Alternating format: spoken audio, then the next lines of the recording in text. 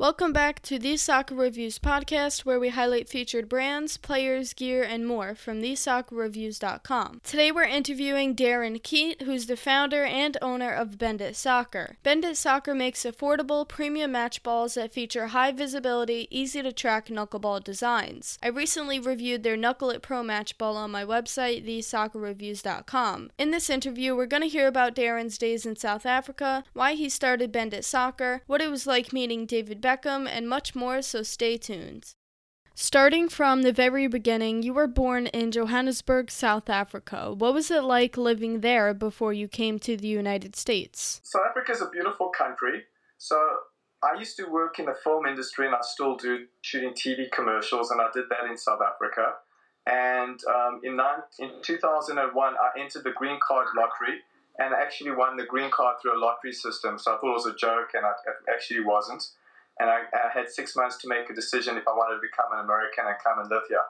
And I did it. I thought it was like too good to be true. So it wasn't like I wasn't enjoying living in South Africa, but it was like an advantage to come and live here and shoot, commercials on a bigger scale. For people who don't know, you just mentioned you're a cinematographer whose clients include McDonald's, Google, YouTube, Puma, Royal Caribbean, and so much more. So just to touch on that quickly, what got you into cinematography? Well, in South Africa, you had to go to the army before you could get a job, before 1995.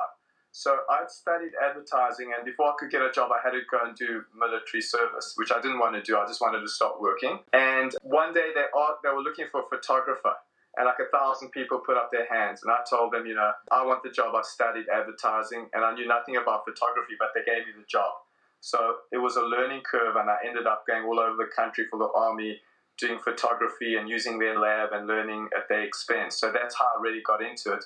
And when I came out of the army, I got into film sets and worked my way up from a camera assistant all the way up to a cinematographer. And today I direct and I'm a cinematographer on many commercials, yeah. What advice would you give to someone who wants to become a cinematographer when they grow up? I think the best advice is to work with people that are really good. I think if you go to film schools and things like that, often you're working with people that didn't really make it in the business, and then they're not teaching. So if you go and work with people who are actually in the business working every day, and you go and intern for them, I think you'll learn way more than anywhere else, because that's the real deal. So that's my advice. What was your inspiration for starting Bendit Soccer, and where did the name come from? The inspiration for Bendit Soccer was my son. When he was 8 years old, he wanted to bend it like Beckham, and we used to watch a lot of Beckham videos.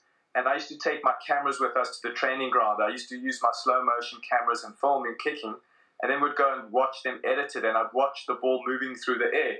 And I could never really tell if it was getting more side spin or top spin, because, all the top brands, most of the balls are white. And then I would go to the stores and try and find balls that I thought would be a little easier to track through the air. I couldn't quite get it. And then it was the aha moment. I realized that there's got to be a way to get balls that you can literally see better what you're doing, and it would help your training. And that's what gave me the idea that they don't exist, and we created Bendit. The reason, obviously, for the name is obviously for Bendit like Beckham. So all our designs are about tracking the ball visually, and secondly, having higher quality balls, because most of the balls me and my son get for $20 balls. We can never afford a $150 ball. So we are determined to make $150 balls like $40, so that even kids like my son could actually train with proper, quality balls. So that's how it all began. What were some challenges you had to overcome early on in this venture? Well, I've been on film sets my whole life, so I've got no business experience, and I'm often working long hours on film sets. So it was about finding manufacturers and learning about business. So I ended up just reaching out to so many factories, and most of the factories that make soccer balls are in China, Pakistan, India, those kind of countries. They're not made anywhere else. And their time zones are crazy. It's like 3 a.m. is the perfect time to phone them. So I literally never got sleep. I would be, getting 3 hours sleep for 2 years trying to do research. And I basically got samples from hundreds of different factories and started testing it, getting designers into my house. And, that's how it began, one step at a time. What's your most meaningful soccer ball and why? I think the most meaningful soccer ball is the Knuckle It Pro. I think the reason is, firstly, I think the design is just sweet. People love the design. It's our best-selling ball. And secondly, knuckleball kicking is very difficult. It's a very hard technique. So any help you can get to improve your technique, I think people enjoy. So the idea about knuckle kicking is you don't want to put any spin on the ball. So it's very counterintuitive. Usually when you kick a ball, you follow through. Now, if you follow through, you're going to get too much whip on the ball. So you almost like to have to jab, like in boxing. It's like a little punch. So the designs are designed to make sure you're not getting any spin on the ball. So we have these like circular markings that if you set up the ball to kick the knuckle, you don't want that visual image to change. If it's changing, you know you're getting too much rotation. So I think the knuckle is a challenge for most people because most people naturally, because they follow through, bend the ball anyway to the degree and put spin on. So I think the knuckle is a ball that people love, and it's really taken off. Even in the golf world, people who play foot golf, love it. A lot of the top guys on the tour are using that. So that's our favorite ball. How long does it take you to make a new soccer ball from start to finish, from initial design to final product? It takes me a long time because I'm so, I'll give you an example. I'm not a difficult person, but the factory in Pakistan said in 20 years he's never had a more difficult customer. It's because I really care, and I'm ruthless with the quality, and I send balls back and back and back, and they go crazy because they have to make new molds. Most soccer balls, they make 32 panels. The less panels you have, the more the ball moves through the air. So I think that's more exciting. So we do that. So it's not like we can just take it as normal design and go and do a standard mold. We literally kind of like the top brands where we create our own molds and things like that. So we even do research into what kind of panel construction would be more conducive to knuckling versus curling versus reverse curling, etc., etc. So we're doing all that kind of research, and obviously, as a startup, that's unheard of because obviously only if you've got a big brand can you do that. But that's why it's taking us longer to get where we want to. Like a lot of people want size 4 balls from us, and we just wanted to perfect the top of the range size 5 before we make the size 4, because obviously in size 4, a lot of the kids don't want such a high quality ball. They want a lighter ball. But it takes us a lot longer than I wish.